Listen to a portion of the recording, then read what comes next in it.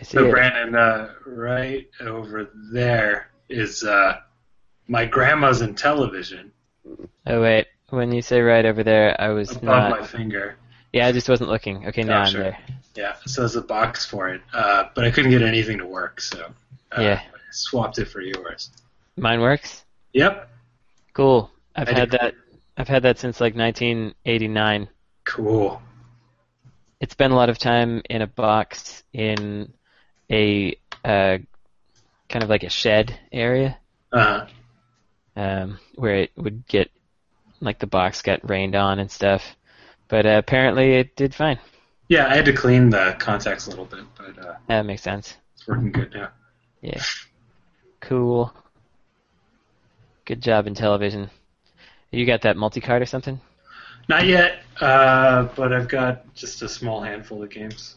Cool. I bought Thunder Castle. I don't know if you ever played that one. No. Thunder Castle. All right. All right, you ready for this?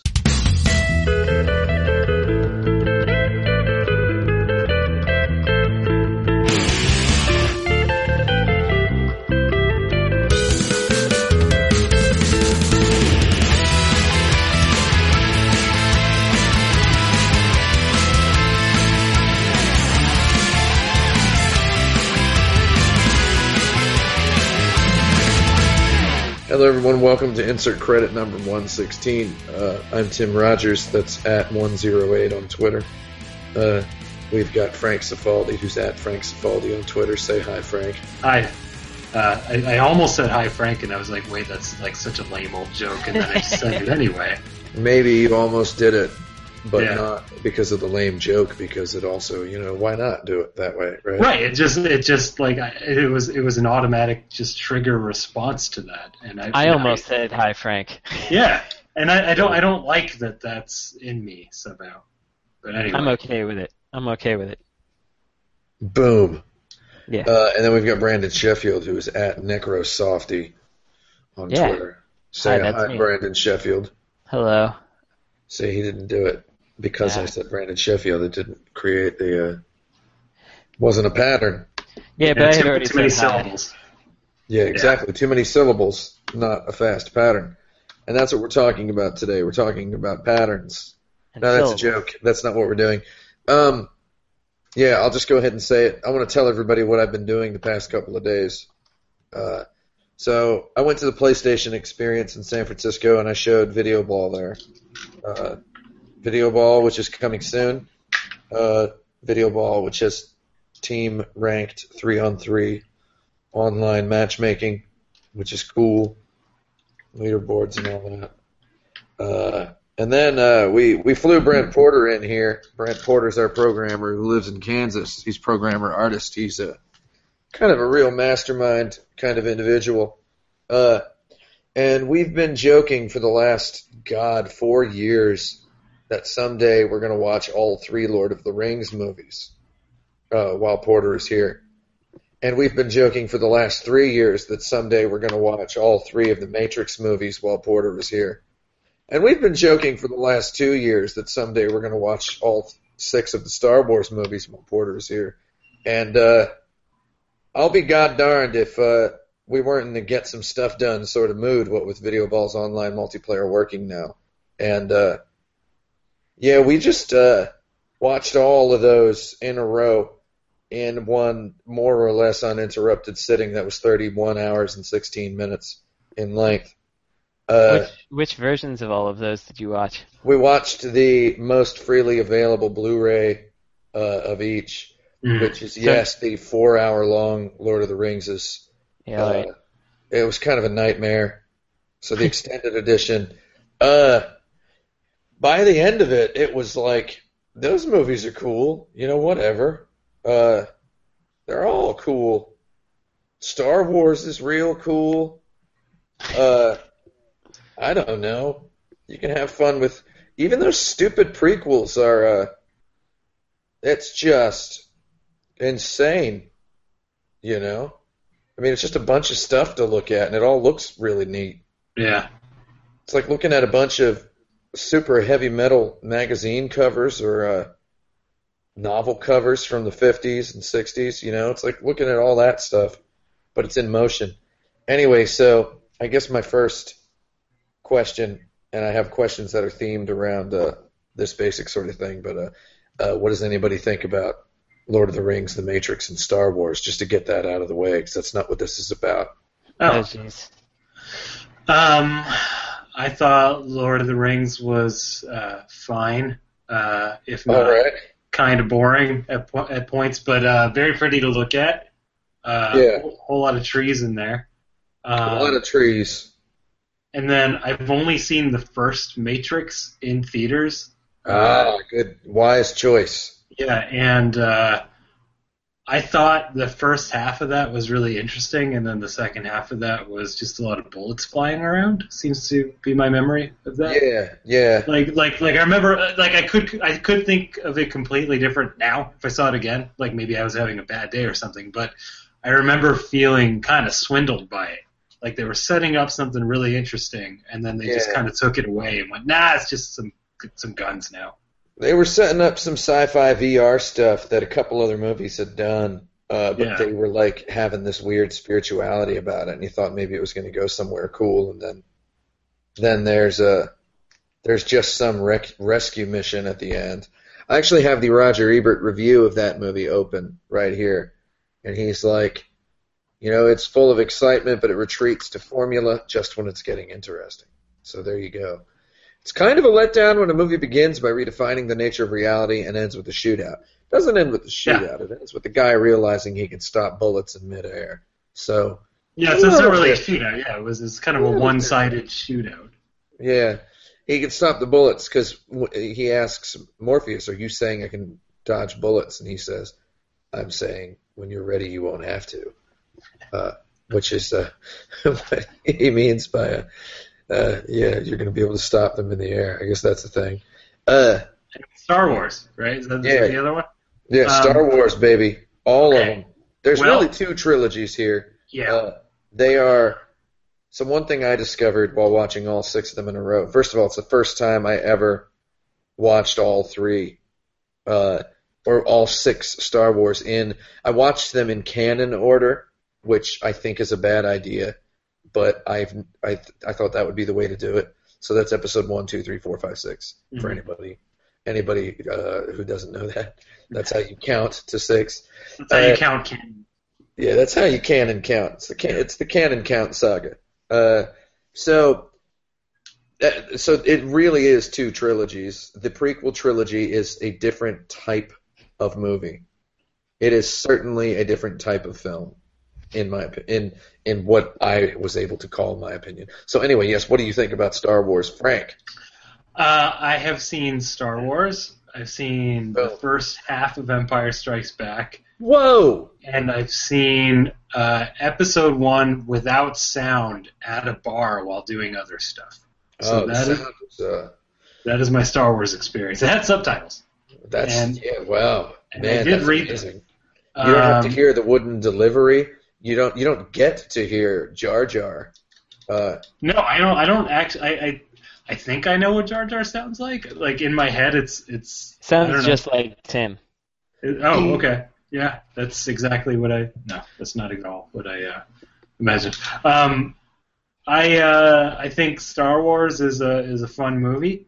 I was very compelled by the first half of Empire Strikes Back, and then I don't even know why I stopped watching it. Like I had to go to dinner or something, and then it's just 5 years passed, and I still haven't rewatched the rest of it. You've been to dinner for a long time. It's been years that I've been to dinner, and I definitely I have nothing against Star Wars, and I'd like to sit down and watch Star Wars. I just haven't done it. I think I have a weird mental block when it comes to committing to watching an entire film that I have a hard time getting over. It just always seems daunting, and I never do it. All right. Well, I guess it's my turn. Tim appears. Is Tim working? So we got Tim still here? No.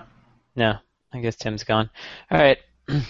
Well, I guess I will say what I think about these things. So which one did I start with? Lord of the Rings. Yeah, Lord of the Rings. That's got a bunch of elves. Yep. Elves are fine. It's got a bunch of CG. CG I don't really like. And a whole bunch of memes came from it. So that's, take it or leave it. That's what happened. Depends on the memes, sure. Yeah, it depends on the memes. It's fine. I saw them in the theater. I think I saw all three. But I think I saw all three should pretty much tell you about how well it stuck in my memory. I feel like I've seen it all, but I don't really remember. The Matrix, I saw the first one in the theater as well, with some high school friends. I also saw it with middle school friends. It was with Nick, who you know. Yes. And someone we've probably lost contact with. I don't even remember who it was. Cool. I saw it and I was like, that was okay, but I've read a sci-fi book before, so these are not new ideas to me. But then I got really immediately annoyed because people started being like, not my friends, but other people started being like, holy shit, did you ever think about how we could just be in the Matrix? I'm like, yeah. I wrote a short story about that when I was 11. And not to say that I'm special, but those other people are very not special, I guess, is how it works. So, fool me once, shame on me, etc. So I did not watch the other two movies. So you didn't either. Okay. And, nope. And I do want to add that I also had that experience where, I saw it and was like, it's fine, I guess. It wasn't really compelled by it. And then it seemed like everyone around me just couldn't get over how it just broke their brains, and they'd never thought about this stuff before. And I don't know. It was. I already kind of felt like a superior jerk at that point. So I'm not going to say it was the start of that, but it certainly did fuel me. Yeah. Fuel my jerkhood. Yeah, it didn't take you down a peg to see that everybody else was a noob. Right, exactly. In college, the same guys that were like, "Oh my God, The Matrix," were the same guys that their takeaway from Fight Club is, "What if we started a fight club?" Those were the same guys, and a fight club was indeed started in my college, and this one nerdy dude with the long hair kicked a guy in the balls, and that was that was the end of the fight club. That was the end of the Fight Club. So someone talked about it. Yeah, someone. Yeah. Oh, and many people talked about it. I've never seen the movie Inception because the reaction to it from people reminds me so much of the reaction to The Matrix that I think I won't like it. I think when I saw Inception, I was too old to know anybody that didn't think it was just another dumb movie at that point. So that's kind of how that went. And then with the Star Wars, I feel like I've probably related these things before to people. But so with the original Star Wars, I'm pretty sure I've seen some of all of the episodes, the original trilogy, and I remember parts of them, but I'm not sure if I totally remember them or if they're just culture ubiquitous or whatever. Right. But the main thing to say about Star Wars is I did not dislike it, but I didn't get into it. And when I was 10 and we would rent videos from the library, my dad wanted to show me Star Wars. I think it was The Empire Strikes Back, in fact. And I was watching it for a while, and then I was like, hey, Dad, can we change it back to Cabinet of Dr. Caligari, which is a 1920s silent German expressionist film. Yes, it is. So if you were ever wondering if there was a time where I was not a high and mighty pretentious jerk, then the answer to your question is right there. Yeah, and I wasn't even conscious of it at that time. I just wanted to watch that movie again because I liked it. Yeah. And then, as for the new trilogy, I saw the first one. My high school friends, again, wanted to skip school to go see it. We didn't exactly have to skip because of it meaning episode 1? Or... Episode 1, yeah, episode 1. Oh, apparently we're off air, but anyway, go on. Yeah, we can let's just record an episode. Yeah. Yep. Anyway, yeah, so I saw that with those guys, and man, I hated it so much. You haven't seen it with the sound, so this doesn't mean anything to you. It starred, I think, that Haley Joel Osment guy, who is, so he starred as Darth Vader as a young person. Right, yeah. And Lil Darth, yeah. Yeah, Lil Darth, baby Darth. And he was learning to force things with the Force and whatnot, and that was fine. But, like, he was shooting around in an X-Wing, or whatever kind of a wing that it was. I don't know. It might not have been an X-Wing.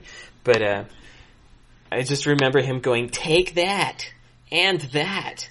Wow. And that was exactly how he acted. In my brain, that's how it is. And then there's Jar Jar going like, "You some people gonna die?" Like, totally mammy, like, African-American stereotype blackface style. Though it was, of course, not supposed to be that at all.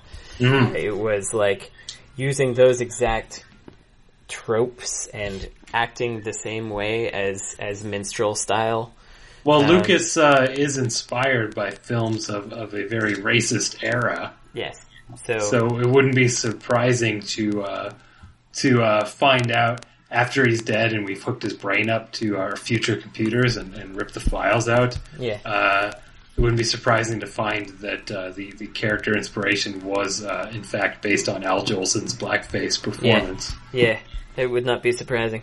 And just related to that George Lucas guy, he was involved in, I think I may have told this story before, but he was involved in one of the LucasArts Star Wars games. I guess he was involved in several of them, but his involvement amounted to, and people can figure out which one it was based on what I'm about to say, but his involvement amounted to coming in after the game was mostly done and changing a bunch of things about the story, including renaming the bad guy Icky Insaney. Yeah. Yeah. So that was George Lucas's big idea. He's like, nah, I'm not really reading bad guy off of this dude. I what if we gave him a really clever name, like Icky Insaney? Then people will know that he's bad. Yeah, then they'll know. So since we've lost Tim, let's see. If we try to keep with the theme. The theme, yeah. Well, let's try it. Let's in remembrance of Tim. So I feel like let's try to go on as if he were here. I do want to say that I do kind of want to watch the Star Wars stuff. Oh, me too. I will totally sit down and watch it. It seems fine. But I feel like we probably will not be surprised by everything. I think we know what Star Wars is. Yeah. And I was having a discussion about this recently with someone. Like, well, what is Star Wars? What does it even have? And when I think about Star Wars, it's like a series of cool sound effects. Is basically what like Star Wars is in my head. Like, the sound effects are really cool. Yeah, there are good sound effects in there. The sound design is pretty amazing. And also, just a whole kind of a marvel of model making. Yeah. There's that, and just the effects at the time were quite impressive. But I don't think there's like a story there, that is worth remembering. No, and it is very based on Akira Kurosawa, Hidden Castle and stuff. Yeah. So, it's not like a news story or anything, But I think it will be entertaining to watch, and it'll be one of those things for me, like when I watched Passion of the Christ with Tim, and I kept being like, "Who's that guy? What's this thing?" And he, having gone to church as a child, knew the answers to my questions, and suddenly I knew who Pontius Pilate was, and Ben Hur. He's the guy made in the more fighter sense. plane. Yeah. He's the fat fighter pilot, Pontius Pilate. Yeah. But yeah, I feel like maybe there'll be some kind of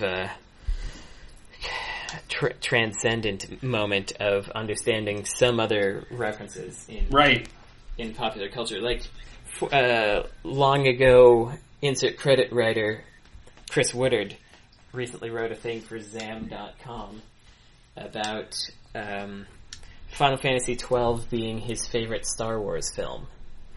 And so he makes a bunch of parallels between the two, and then uses those parallels as kind of like a construct on which to put the rest of his argument. And I unfortunately, the parallels are kind of lost because I didn't play Final Fantasy XII and I didn't watch Star Wars. But I feel like it's a compelling subject that I would like to know more about. It's got a good headline. Yeah, it's got a good headline for sure.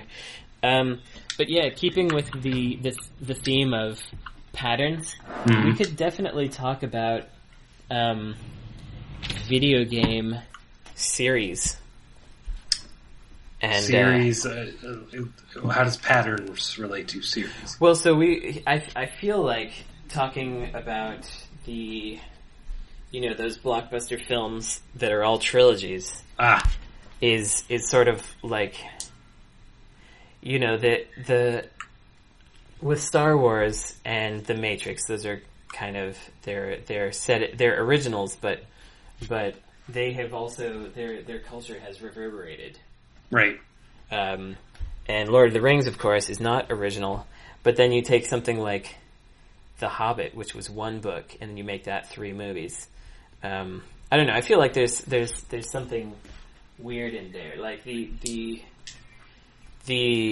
analogy to The Hobbit for me would be something like, okay, this is rather obscure, but I'm sure there's a better example. But Valis 4 came out on the PC Engine first as a CD game, and then it got brought to the Super Nintendo, and they added some sprites and rearranged how the game played. Like, they changed the magic system, and then they made Valis 4 for Super Nintendo essentially like a speedrun game, because the longer you take to get to the boss, the more the boss's health goes up.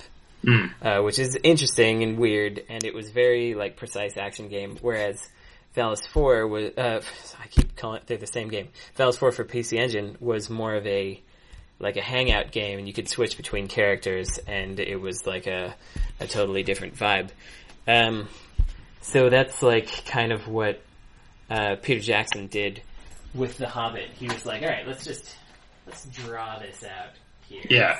Let's see how much we can do with this. Are there it reminds me of something I said in a recent episode of this show. I think it might have been related to the Final Fantasy VII remake or something. Where I said that the idea of an HD remake has never appealed to me because it just, I don't know, it feels like Ted Turner colorizing It's a Wonderful Life or something. Yeah. But something about the Final Fantasy VII remake having a bunch of different stuff in it feels less to me like revisionist history and more like a different performance of a play. Yeah, so I feel like we must have talked about this on the show, but we didn't have one for like 2 weeks, so I'm not sure if we did. But I definitely remember saying to someone that, my hope was that a Final Fantasy VII remake was going to be kind of like Crisis Core, where they take another... Oh yeah, we did talk about this because we talked about Adventure Children. That's right. Yeah. But how I was hoping it would take kind of a different path to the same destination kind of thing, and show us some other stuff. And it sort of seems like that's what they're going to do based on this trailer and the fact that it was at PSX, and the fact that they're kind of going to make it more of a hack and slash situation, and it's episodic. Mm-hmm. Like, there's a bunch of interesting stuff about that. This all sounds exactly like the Hobbit, right? It does. He did that, right? Yeah. So, like, that's they're basically doing that. They're chopping it up into episodes. They're changing the perspective, and that's interesting. The only thing that's unfortunate about it to me is that Square Enix has never particularly been good at hack and slash type stuff. So it might wind up being Kingdom Hearts, which will make the people who want this happy. Yeah, maybe, but I feel like those people probably remember Final Fantasy VII being a bit darker and more adult, and now that they're actual adults, they might find it regressive to go back to that sort of thing. But I don't know. I guess we'll see. I think frankly, like any Final Fantasy person that ever likes Final Fantasy is going to want to play this game. I want to play it. I want to know what they're going to do. Like, it's weird. I don't care that much about stuff, but I want to try it. I want to see what it's going to be. Like, they put the graphics in. That's cool. Yeah, they put a lot of those in there. Yeah, they put in the graphics. They put in, like, you can go to parts of the city that you could never go to before. That alone is exciting and interesting. Like, it was CG previously. Right. Yeah, actually, this leads me to a tangent, which is that low score boy guy who was he did that video about the Saturn's processors and how it does transparency, and it's like super super interesting, just tech specs for the Saturn and why everything on the Saturn is the way it is. Really interesting.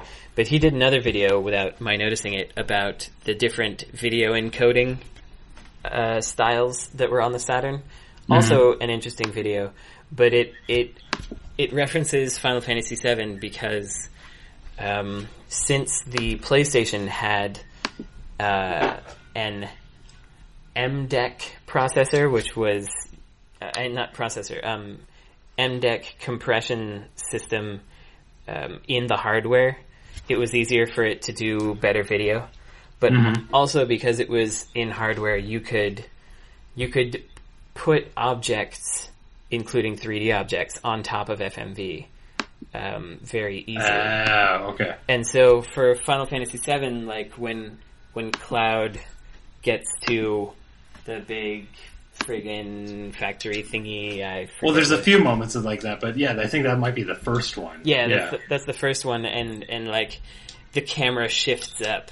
But it's and it does this cool effect where like the final frame of that movie is then the pre-rendered background you're about to watch. Yes, yeah. So it works really well. Yeah, it's really great, and it's a cool weird trick that I had never thought about being a trick before today.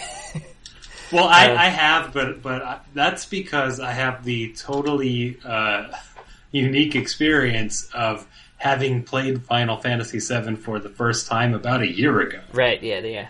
So, I kind of know how stuff works now. Yeah. And I noticed that and was very impressed by it. And I will say that if I were like 13, I would think that was a pretty dark game, but I find the game to be fairly lighthearted and goofy and well, fun. that's one of the things about this kind of stuff. Like, I remember being a young person and being like, anime is so serious. It's finally there's some serious animation for grown-up big kids like me. It's not what I thought, but that's what I think of my opinion. Mommy, wow. Yeah. I'm a big kid now. And I helped. It's just like, I go back and I'm like, man, so, like, I thought that Evangelion was too much of a emo 13-year-old kid emotions thing for me when I was like 14, 15. But the stuff that I thought was true art was also the same way, in my opinion. No, it's kind of amusing. But I'm curious, do you find now that when you play these older games and you know more stuff, do you find it as engaging? I personally find that I find it engaging in a totally different way. Like I'm just like, what did they do here? How did they do this thing? That's cool. Oh, older games in general? Yeah. Like if you play some Saturn game for the first time or a Super Nintendo game for the first time, like if you've got like ROMs on your Genesis EverDrive and you load this up and you're like, whoa.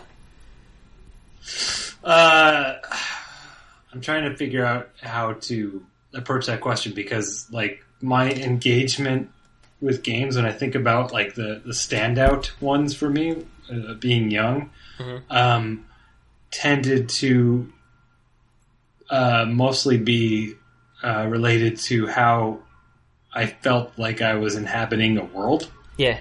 And how real that world felt to me. And I don't know that a game has done that to me in my adult life.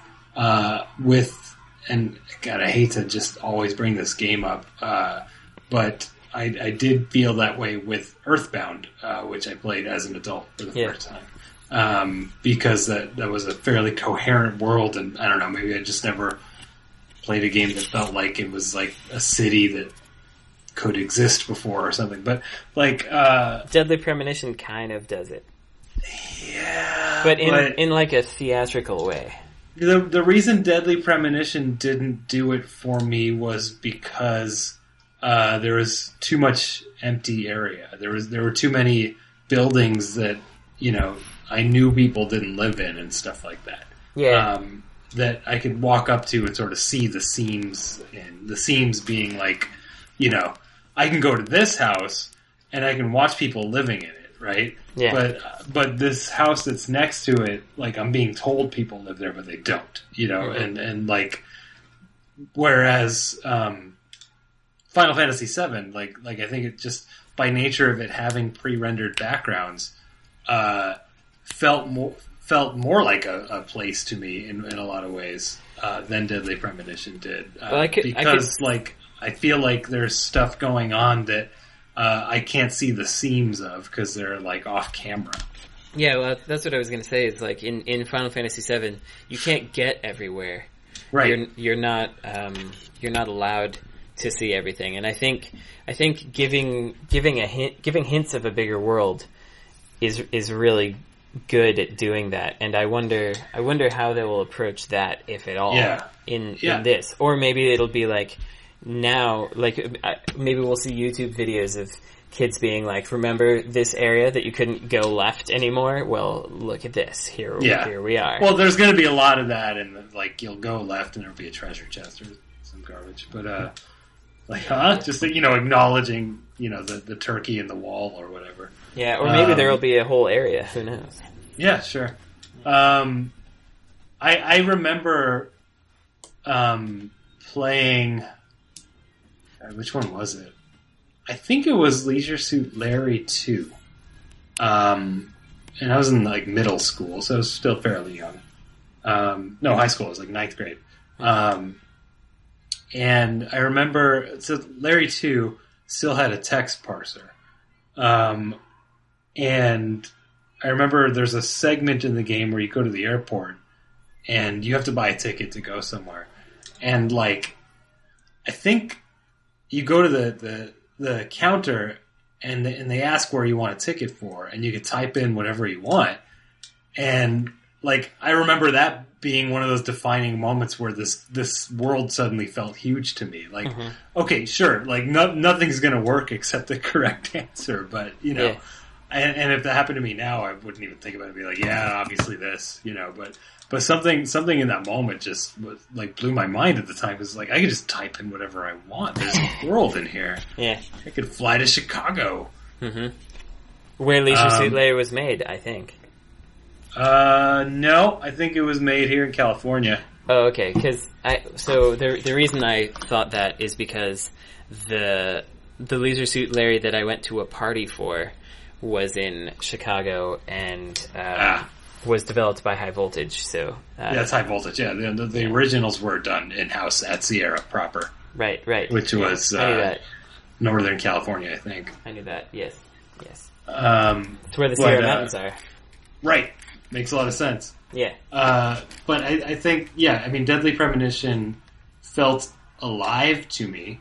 The characters felt like people, but I don't think that I ever felt like I was inhabiting a real place. Yeah, so I don't have that anymore either. Like where I play a game and I'm just swept away or something. But I do find that playing older games for the first time, I do get excited about techniques and ideas and stuff. Oh, yeah. Like, when I was playing this PC Engine game called Yokai Dochuki, which is about a kid who falls into hell, and he's got to, fight his way to get reincarnated. I was going to say resurrected. Respawned. Oh man, that would be a fun game right there. What happens between when you die and respawn? Oh man, I'm gonna think about that one later. But anyway, it's got all this mysteriousness in it, where you can the first boss you can spend money and pray at a shrine, and then your grandpa's ghost comes out, and he has range attacks and that are better, so you can win easier that way.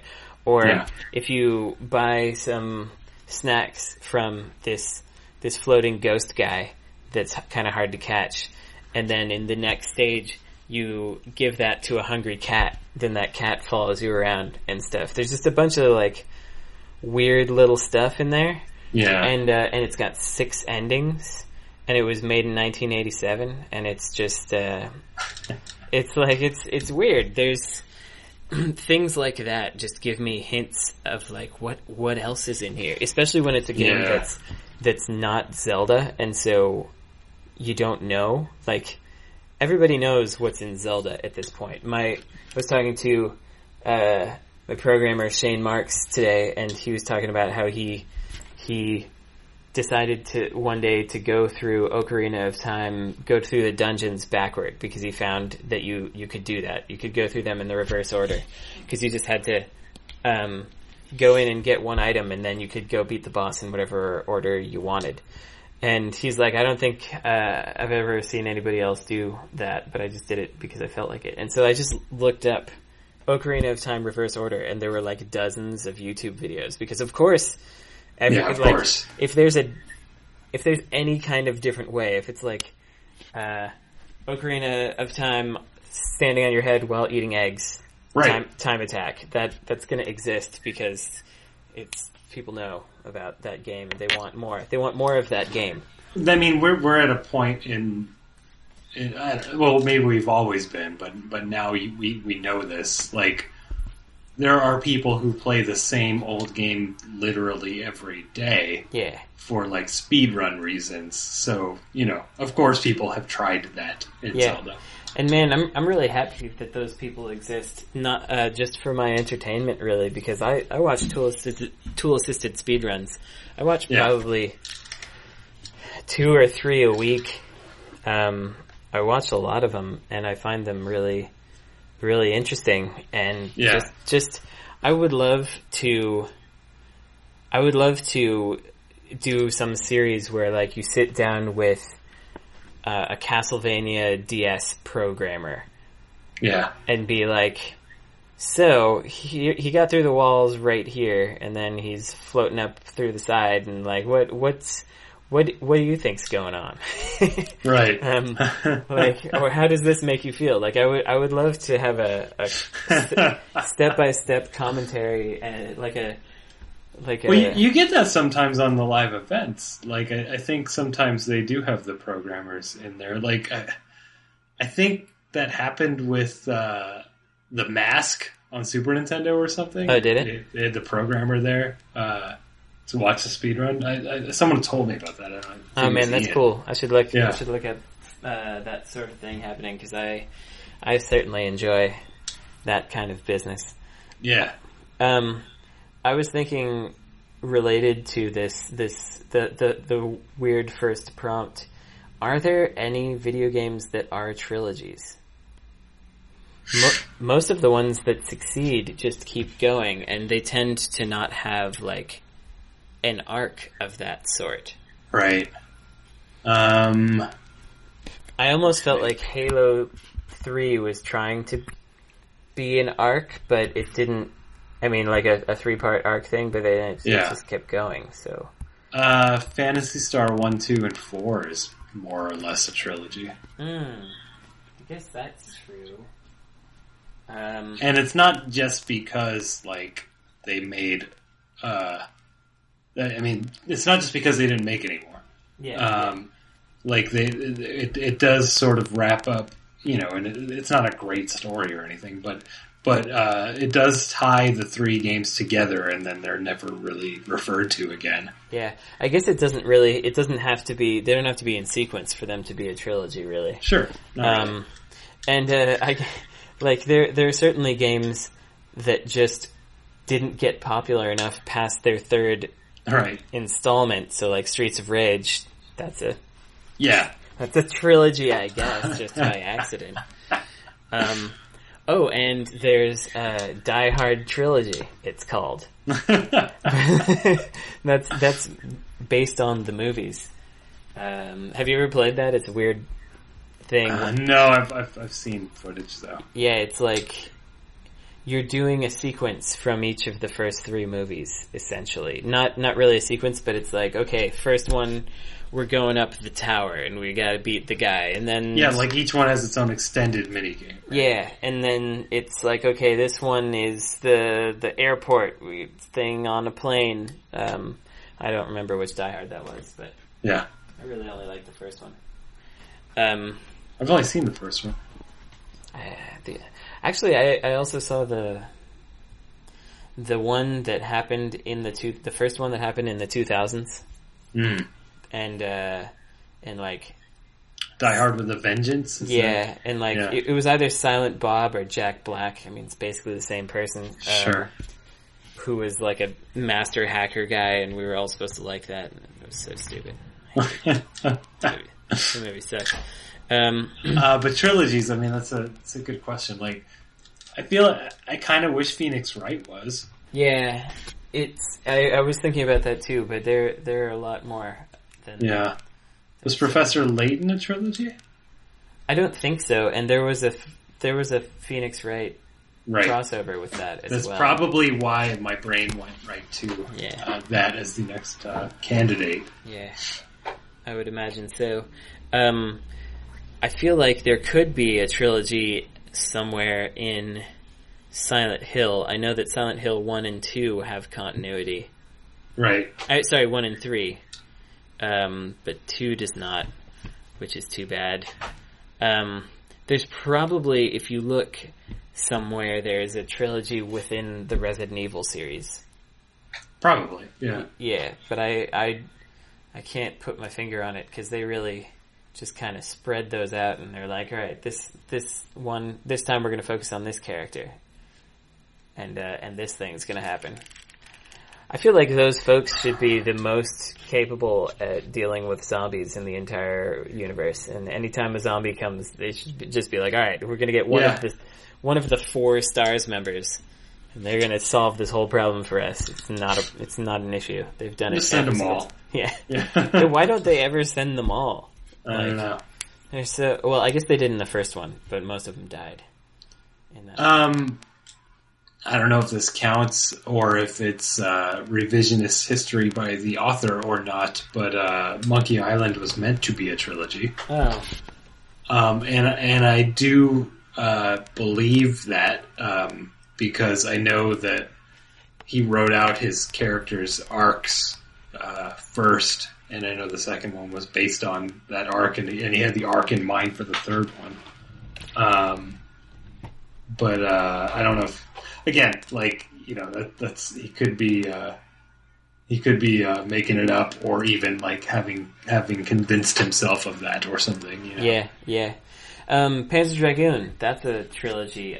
Orta, if you don't count Orta, well, or if you just say Panzer Dragoon 1, 2, and Saga, that is basically... I think it's fair to not count things after the fact, because, I mean, like, we think of Back to the Future as a trilogy, right? But there's a Telltale game that's canon, and some comic books and stuff, so, like, I think you can do that. So, you know, does that happen in games where it's like there's a logical trilogy, but then they keep going? Mm-hmm. I'm sure that's happened. Yeah, it's like, you know, this thing's popular enough, we may as well do another one of these.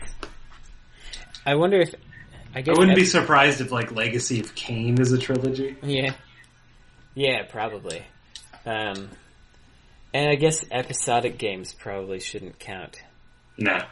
Because they're sort of designed to be pieces of a whole, but they're also, I mean, maybe they sort of do count, because, you know, those Lord of the Rings movies, they all end on cliffhangers or whatever.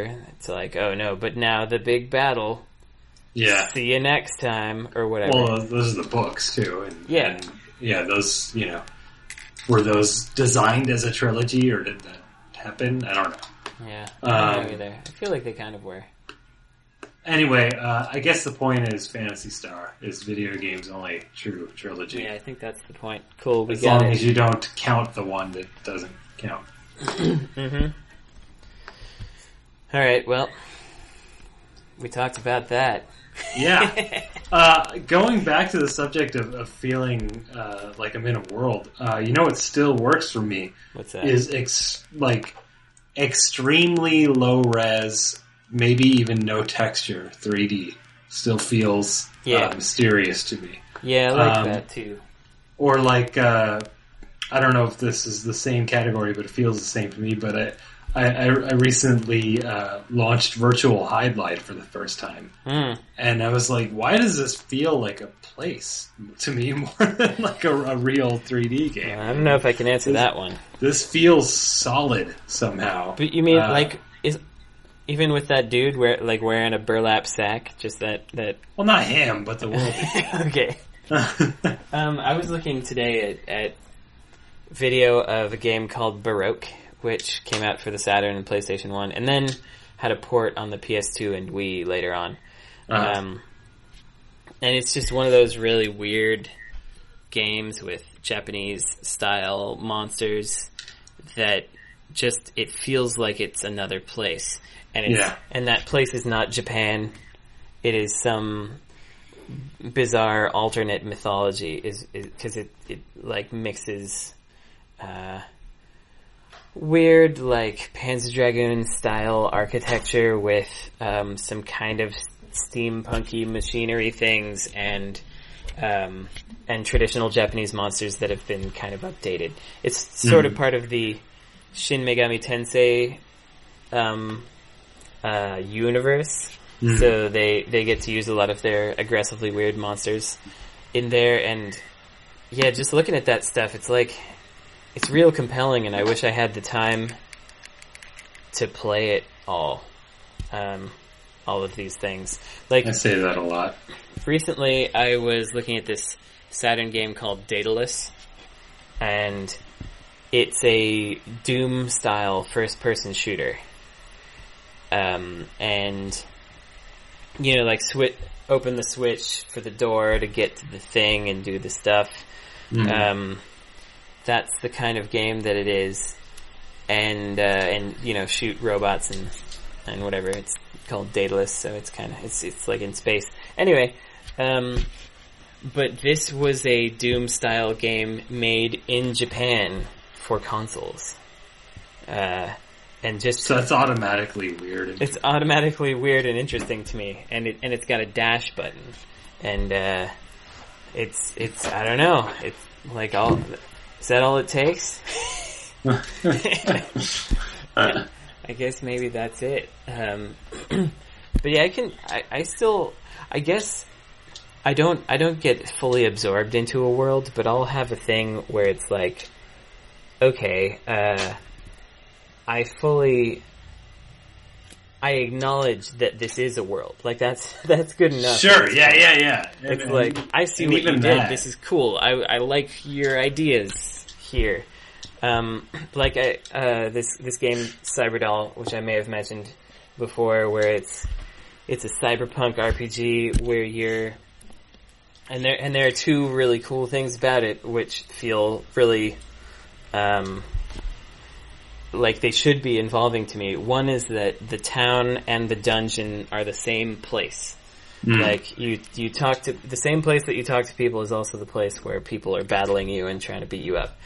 And it's a really cool universe. And then the other thing is it's got a weird battle system, and when you beat enemies, you harvest their parts and put them onto your body, and like that's how you level up. You don't level up with experience points or anything. You level up by defeating more powerful opponents and harvesting what's left of them and then putting it onto yourself in a medical lab. And that's a cool idea that works well within a universe. And it's like somebody sat down and was like, how do we make this all make sense? From the very beginning. And I like that, even if it doesn't work. I'm trying to think of what might make me feel like that again, if anything, because I feel like a lot of the reasons I can't get so invested in a game that I feel like I'm in it are just because I can see behind the curtains a lot more now. Yeah. But, you know, I think I can still be fooled somehow, and I think a lot of it has to do with limitations. Well, I think that also being able to see behind the curtains, it doesn't bother me. It just... Like, it doesn't bother me. It just does, like it just doesn't. You know, it separates me a little bit more from the world the more I see that. Yeah, and it definitely separates me as well. But I think the being able to see the craft of it engages me in a different way. In a different way, which is like totally fine. Yeah, but like it kind of winds up evening out. Oh, and you know, I think another thing might be. A bunch of these games I'm playing in Japanese, so I have to invest myself further because I have to like pay attention, right? Because this is not my native language, and I have to really be like, and I can't speak it nearly as well or read it nearly as well as Tim can. So like, it's not second nature. I have to be like, what is this guy saying? Is this important information for me? And that I guess that probably helps get me in there a little more. Yeah. That would do it. So maybe you should, do you speak any other language? Okay. Nope. Darn it. Well, that would have been my advice. Not at all. Oh. I started thinking about The Last Express, which... I kind of feel like if you revisited that concept now, that could get close because, like, it feels, if you were to explain the concept to me, I'd be like, oh yeah, that might work because it's, you're on a train right, and things happen in real time and people have conversations on a schedule with or without you being there. And they have places that they live, like their rooms that they go to and come out of that you can't access because it's their private rooms. Yeah. And you have a very limited amount of space in which to walk back and forth in because you're on a train. Yeah. That feels like it should feel real, and it almost does. So I bought the iOS version, and it just like I couldn't get into it because. I was like, do I have to wait for all these people? Like, how do I do this? Like, where's the thing? What's the thing that I want? I got flustered and and I just quit, which sucks. Yeah, I get that, and it is one of the unfortunate parts of The Last Express, I think, is that, I don't know, like, when nothing's happening, I think that's what it comes down to for me. When nothing's happening, and you're just supposed to wait, it no longer feels real. Yeah. But it's still a brilliant game, and I do recommend it if anyone is interested in seeing that, because I've always kind of felt like limiting the environment and just focusing everything you can on it just seems like a good idea for a compelling game world. I feel like Hotel Dusk should have been good, but it wasn't. Because it's just like you're in a hotel and that's it. It's Hotel Dusk is an inferior version of The Last Express. Right. So if you like that game, go play The Last Express. Yeah, to kind of bring it back around to both that kind of thing and trilogies, I would say Shenmue, which was definitely supposed to be a trilogy. Supposed to be more than that. I guess so. I guess maybe it was. Well, maybe it's supposed to be like 7 of them or something. Maybe it'll be a trilogy eventually or something. But anyway, there was so much like put on the fact that things happen in real time and people were at shops at certain times and things like that, and it was cool conceptually. But then it's like, all right, I need to talk to this friggin' guy. Now I just have to pass time. Like I gotta hit this pass time button. Like that's dumb. It's not fun. That's waiting. And like I don't think I think having nothing to do in a game could theoretically work. I don't know what it would take though. Yeah. Like like the world has to feel real enough that like you actually go, oh yes, of course, I have to wait because why would he just be here? Yeah. You know. But I don't think that's ever happened in a game. It also did its best with, gave you an arcade and stuff and just things you could do to pass time. That's just kind of cool, but you're not going to be there like 8 hours. So right. Because that's weird. The time passing thing now just makes me think of microtransaction games, though. Because like you've got well, those games like encourage you to not spend time doing nothing. Yes, they want you to pay. Yeah. Because otherwise you'll be doing nothing, which is, I mean, it almost makes more sense to me because who wants to do nothing? But I guess a place where I feel like my lack of experience with like online games like MMOs is maybe showing itself in this segment of the show. Oh yeah, it could be.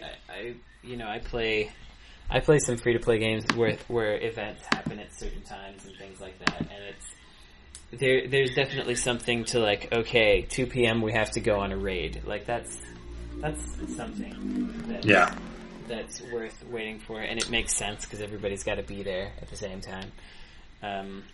Another one in which it sort of works for me is that Neko Atsume game, where you put things down and you wait for cats to show up. And so much of that game works better because it's cats. Because you're just like, yeah, cats friggin' show up when they want to. Yeah. Like, you can't make a cat do a thing. It's just a cat. And then also, like they give little proclivities to each cat, so you know that if you have like a new dome cushion that a cat can go nestle up inside of, that one of your cats is gonna go straight for it because they've put that into the spreadsheet that this cat prefers those sorts of things. But it just, you're like, oh yeah, he likes his cushion. It's cute. Yeah. Actually,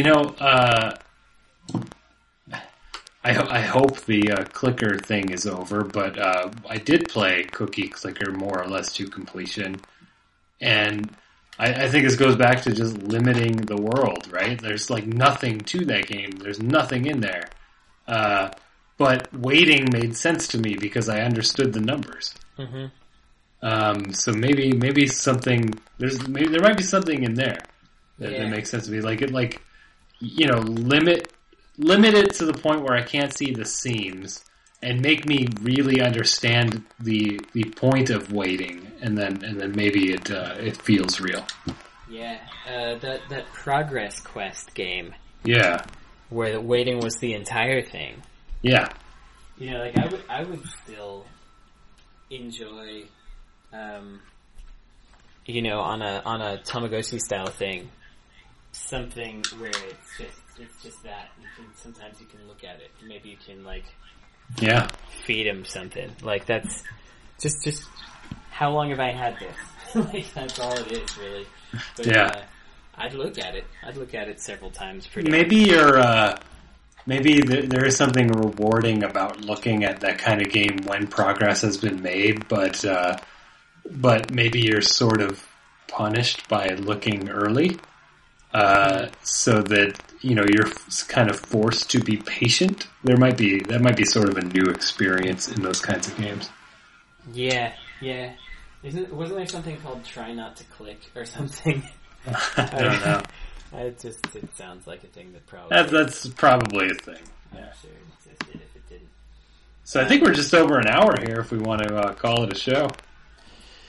Yeah, are we? Did we manage to do it? I guess so. Since we started recording, so yeah, we're just about there. Oh, look at that. Alright, well, what the heck? We did alright. Yeah.